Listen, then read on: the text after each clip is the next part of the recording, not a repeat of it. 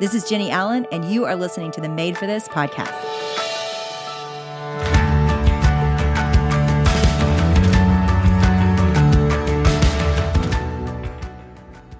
Hey guys, Chloe here.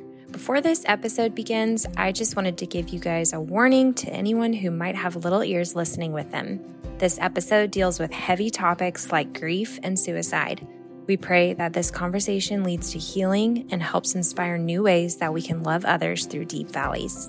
If you're thinking about suicide, are worried about a friend or loved one, or would like emotional support, the Suicide and Crisis Lifeline Network is available 24/7 across the United States by dialing 988 or by chat at 988lifeline.org/chat.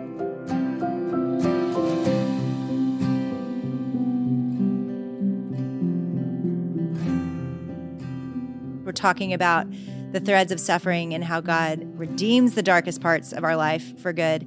And I'm joined by Kayla Stoecklein. Thanks for joining me, Kayla. Thanks for having me. It's such an honor to be here. I'm just so grateful to be talking about this today. Let's just start with your story. I actually observed her story on social media, like a lot of things we see. I was blown away back then. So talk a little bit, in case people did not follow your story, kind of what was the precipice for all of this in your life? Yeah. So about 4.5 years ago, I was living my dream life. I mean, I really, truly had everything I could have ever hoped for and more. I was married to my husband, Andrew. We were leading a thriving, growing church in Southern California called Inland Hills Church. He was the lead pastor of the church. We had 3 little boys together, and we were loving ministry. We were loving leading the church. We were young. We had a lot to learn, and it was a large congregation, so there really was a lot to learn and a big staff to lead. And then in the fall of 2017 is when things started to shift for our family. My husband started experiencing panic attacks, and after seeing doctors and trying to get to the bottom of those, eventually it led to a depression diagnosis, which was very unexpected. I mean, we had been through a lot of hard things in those early years of our marriage. He had lost his father, who was the lead pastor of the church. He was trying to take on this big responsibility at a very young age and trying to fill some pretty big shoes. And so I think it all just kind of caught up with him, and he just totally burnt out. And so we were in the season of depression, and we were doing everything we knew to do to heal my husband Andrew's mind. He was taking time off work. He was meeting with a psychiatrist. He was taking medication. We were seeing a therapist together for 2 hours every single week. He'd spent time with mentors. He'd spent time in solitude. We spent time away, just the 2 of us. Like, you name it, we tried it. We were doing everything we knew to do to heal his mind and heal his body. And by the end of that summer in 2018, the doctors actually thought he was getting better, and Andrew felt like he was getting better. And so they thought the next step would be for him to go back to work. And so Andrew was excited. I mean, he hit the ground running. He gave 2 powerful weekend messages on the topic of mental health, which at the time wasn't a topic a lot of pastors were talking about. I think that's changed a lot in the last 4.5 years. But at the time, not a lot of people were willing to talk about it. And so it was amazing. And people were so receptive and so grateful that he was willing to talk about suicide, that he was willing to talk about depression and anxiety and be so transparent and authentic in sharing his story. And then headed into the 3rd weekend, Andrew had a really bad day at the office. And for any of us, we know what it's like to have a really bad day at work. And his mind was still super fragile. He had told our family and told our staff that he was at about 65%, and he was hoping to ease back into ministry over time. And that day just sent his mind into a tailspin that he wasn't able to recover from.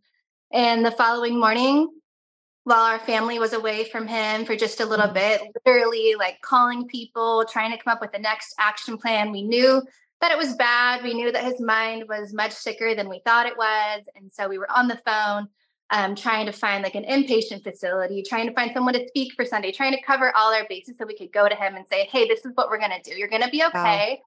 And this is what we're going to do to take care of you. And while we were away from him for that little bit of time, he attempted suicide. And he was rushed to the hospital. They ran a bunch of tests on his body. They had gotten his heart to beat again. But he was gone. And so God gave us the gift of one last day with him to hold him and pray over him, which with suicide is like such a gift to have that time that we had in the hospital with him. And we really got to say goodbye. And so on August 25th, 2018, he took his last breath. And I was my first in this very unexpected life as a young widow. I was 29 years old with three little boys that were 2, 4, and 5. Gosh. Oh, Kayla. Well, I can't imagine. I know you have probably said those words many, many times, and yet I still can't imagine that it would be easy to ever breeze by that reality in your life. And I just want to say thank you for sharing it. And I feel the gravity with you of the words you just said, and I'm so sorry. I'm so excited that we're addressing this because you're right. We don't talk about this enough because it is rampant. The number of people that tell me they have struggled with suicidal thoughts, I can't believe it. It is everywhere. It is certainly not a rare thing right now. And so many people listening are probably in that storyline themselves, or someone they love has been there. I want to go back to the reality of suicide. Had it been part of the conversation before? Were you afraid of that? Did you live in fear of that? Yeah. So there was one time that Andrew seriously mentioned suicide. It was at the end of the day. We had been in this depression season for months, and I was exhausted. I was burnt out. I was not doing a good job of taking care of myself. And so I just want to encourage anybody that's listening, that's a caretaker, that's a caregiver to somebody that's struggling with mental illness. Like, it's crucial. It's so important to have time to take care of yourself, to make the one-on-one therapist appointment, to hire the babysitter and go for a walk, Right. to hire the babysitter and just go sit in the car. Like, I was not doing a good job of doing that. And so I was exhausted. I was depleted. Our therapist had said that I was co-burdening Andrew's depression. So I was carrying his depression with him and just getting a taste of what depression was like. And so we're sitting at the kitchen counter. It's at the end of the day. I had just gotten done putting the boys to bed, and I was trying to vent to Andrew. And I was just telling him, like, this is really hard and I'm having a really hard time. And his response to me was he was venting too. And he was explaining that he was struggling too. And he said he was up in the middle of the night before, and he had all his staff organization charts spread all over the counter, and he thought about killing himself. And in that moment, in my exhaustion, in my depletion, in my unhealthy state that I was unable to respond with a heart of love. And so I totally reacted out of my own emptiness and emotion. And I said all the things you're not supposed to say. So I said, that's the most selfish thing you could ever do. I just like totally disregarded what he was trying to say to me. And I think a lot of us in that situation don't know. Of course. I think that suicide really makes us feel uncomfortable, and we don't like to hear it. We don't want to accept it. We don't want to believe that it could ever be a part of our reality. And we really, truly, I think, deeply believe that this person that we love isn't capable of ever doing that. And so it's hard to even imagine that ever being possible. And now, it's been 4.5 years and I've been doing this work and talking about our story a ton. It's like, now I know that in that moment, it's so important to respond with a heart of love. It's so important to take a deep breath and to lean in and to ask questions, to be present. Questions are so powerful. Questions can change the game. Questions like, do you have a suicide plan? What problem are you trying to solve through suicide? Do you know when or how you would do it?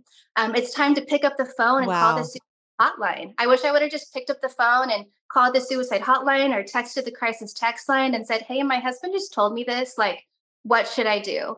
It's also time to clue in the team of people that you have around you. I should have told the psychiatrist. I should have told the psychologist. I should have told a few of his best friends. Like, suicide isn't something that can stay in the dark. Thoughts of suicide aren't something that can stay in the dark. They have to be brought into the light. And so on the other side of all of it, and all the things I wish I would have said or could have said or would have said, suicide is complicated. And I think we're not usually prepared to have that conversation. And it comes up very unexpectedly like that. And if we're not taking care of ourselves, then we're not going to be, best prepared to handle something like that.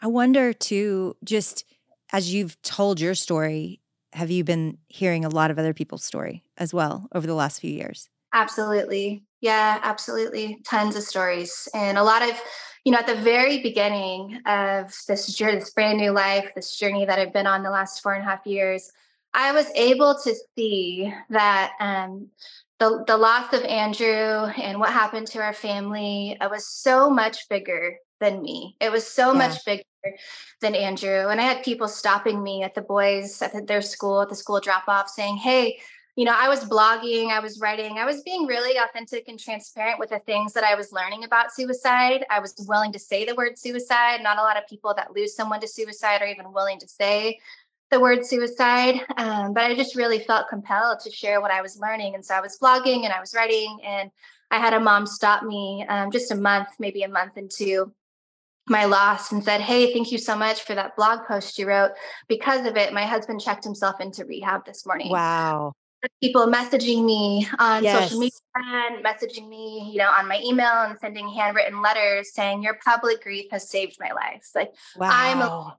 because of something that you've written or something that you shared, that I finally reached out for help. And so I was just able to see, I was able to zoom out right away, really, and see like, whoa, whoa, whoa, this is so much bigger than me.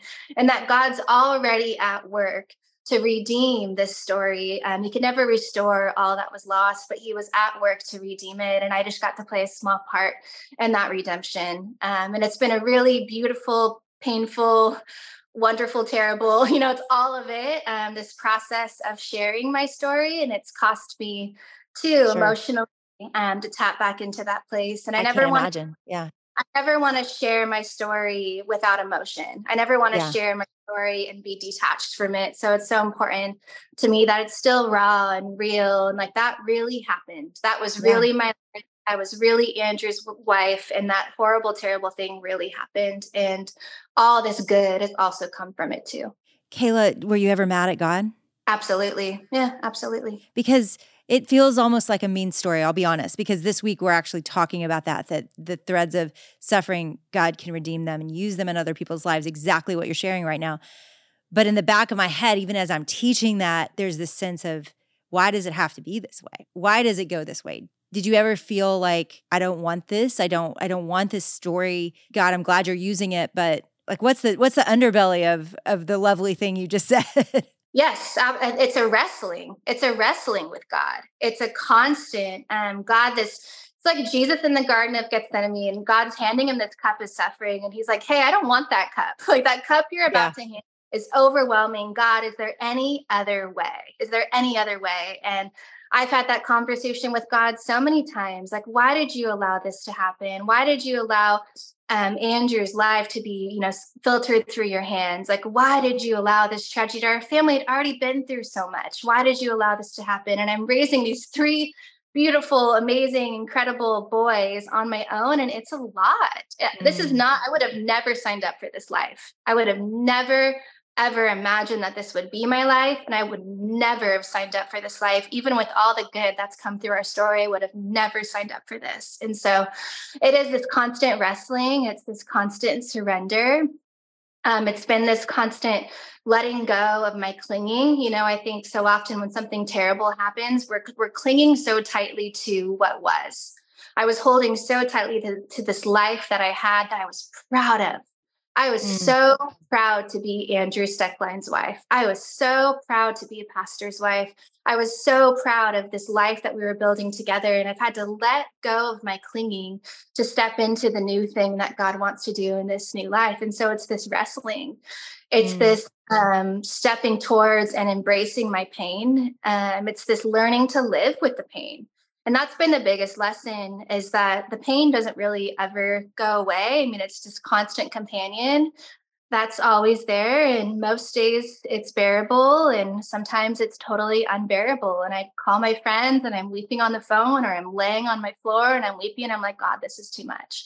So it's definitely an ebb and flow and a wrestling and a learning to walk with a limp. Have you wrestled being mad at Andrew? You know what? No, I really haven't. I think there's moments where I just like throw my hands up and like laugh, like seriously, I can't believe that I'm like doing this all by myself. But I've since the very beginning, I've been able to have empathy and compassion for him, Mm, and knowing that he was sick, and knowing that depression is a sickness just as deadly as any other sickness, and that his wow. mind was sick. And if he was in a healthy state of mind, that wouldn't have happened. And so I've been able to even shift my language in the way that I talk about suicide. I don't say committed suicide anymore. I've learned now on the other side of what's happened that the best way to talk about suicide is to say died by suicide. Because that's truly what happened. When we use the word committed and we attach it to phrases like suicide, all it does is heap shame and blame onto the shoulders of the person who died. And so that small shift in language is huge. And it points the finger to the sickness instead of the That's right. person. So I've been able to talk about the suicide that way with my kids. My kids know what suicide means. When I share on platforms like this, it's been so important for me to talk about that and see suicide in that way and see it not as something that Andrew chose. And I know not everybody can understand that or get that.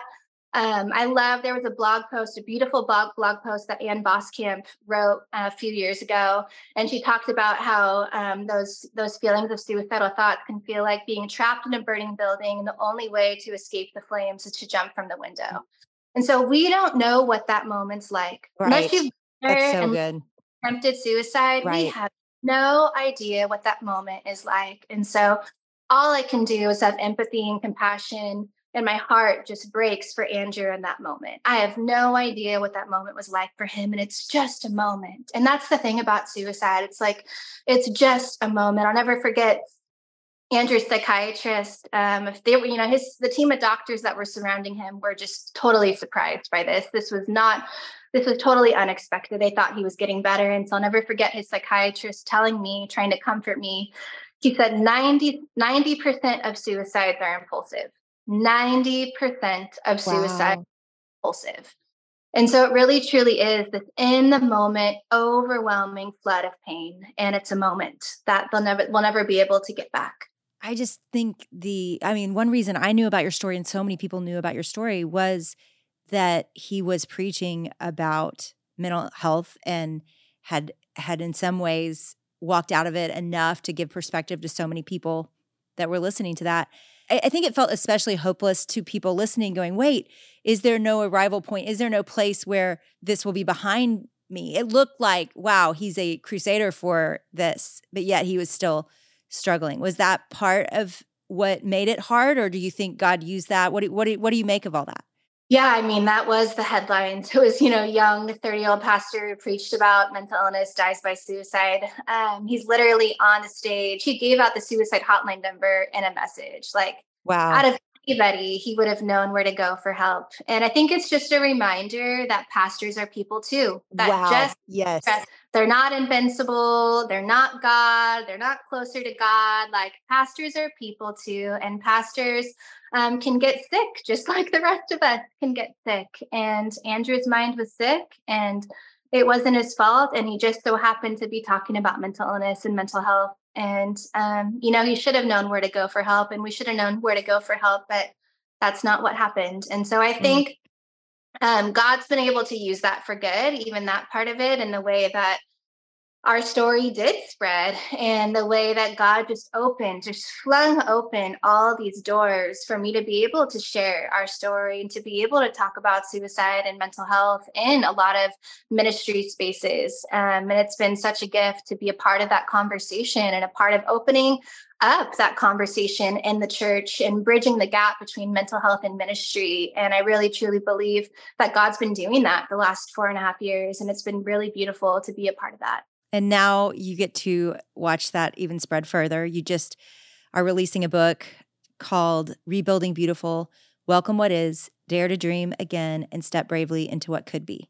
Talk a little bit about that process. That had to be really difficult. As a writer, I know, like digging everything up, it's almost like you relive it again in trying to give it away. Yeah, so it was my second book. I've written a few books in the last 4 years. The first book it's Fear Gone Wild, and it was our story, this whole story of what happened. And I wrote that during the first year of grief. So Wow.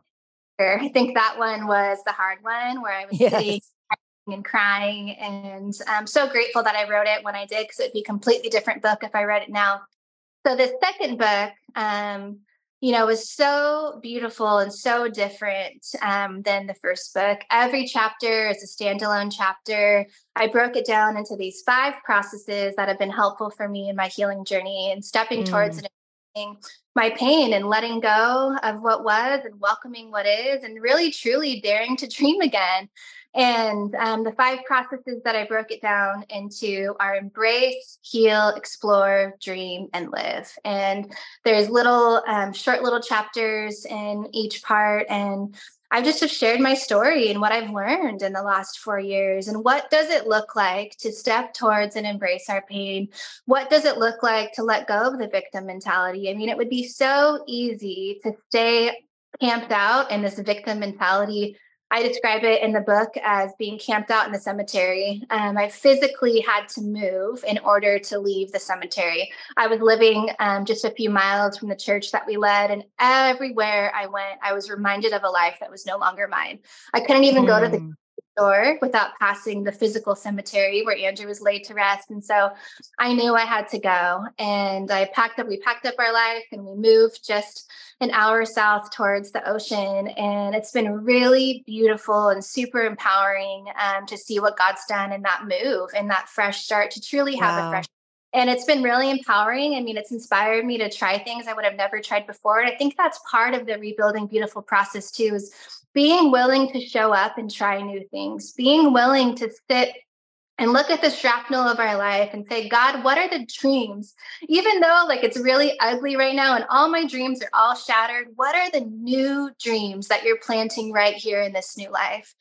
And what is the vision you have for my life for the next 5, 10, or 15 years? And how am I going to get there? What are the steps I need to take to get there? And it's been so empowering. I mean, I would have never thought I would write one book, and by the grace of God, I've written 2. I would have never thought I'd be raising 3 boys on my own. By the grace of God, I have for the last 4.5 years.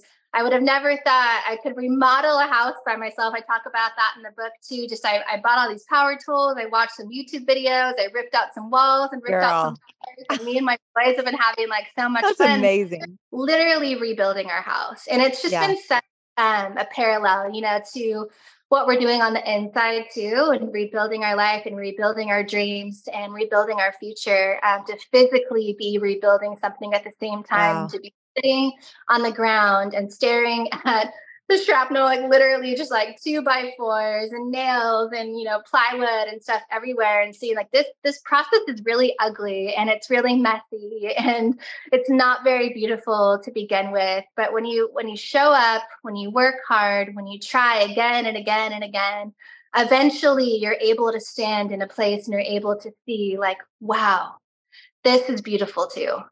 And that's the hope of that book, is that it would inspire and encourage people that there is another version of beautiful. It's going to be completely different. It's never going to look like it did before. My life is never going to be the same beautiful as it was before, but beauty is still possible even here. And we just have to show up willing to try. We have to show up and invite God into the messy ground zero level process of it with us, and ask him to show us and ask him to open those doors, and then just trust and surrender every step of the way. So grateful. And I know there are people out there that are listening right now and they need hope and they need help. And the suicide hotline is very simple. It is just 988. If that is you, or if it is someone you love that you're worried about, call it. Do not hesitate to call it. We are going to have resources below. I just want you to not feel alone. And I'm so grateful, Kayla, for even how you shared this story. This was incredible, because all of us are going to rub shoulders with 1 degree of separation from this. And sadly, we're not going to get far away from this in this generation. And I'm so grateful for you telling your story. So thank you so much. Prayers as y'all rebuild your life. I'm so, grateful those boys have you. I know it's not the life you planned, but gosh, it's just incredible to hear. So thank you. Thank you, Jenny. Thanks for having me.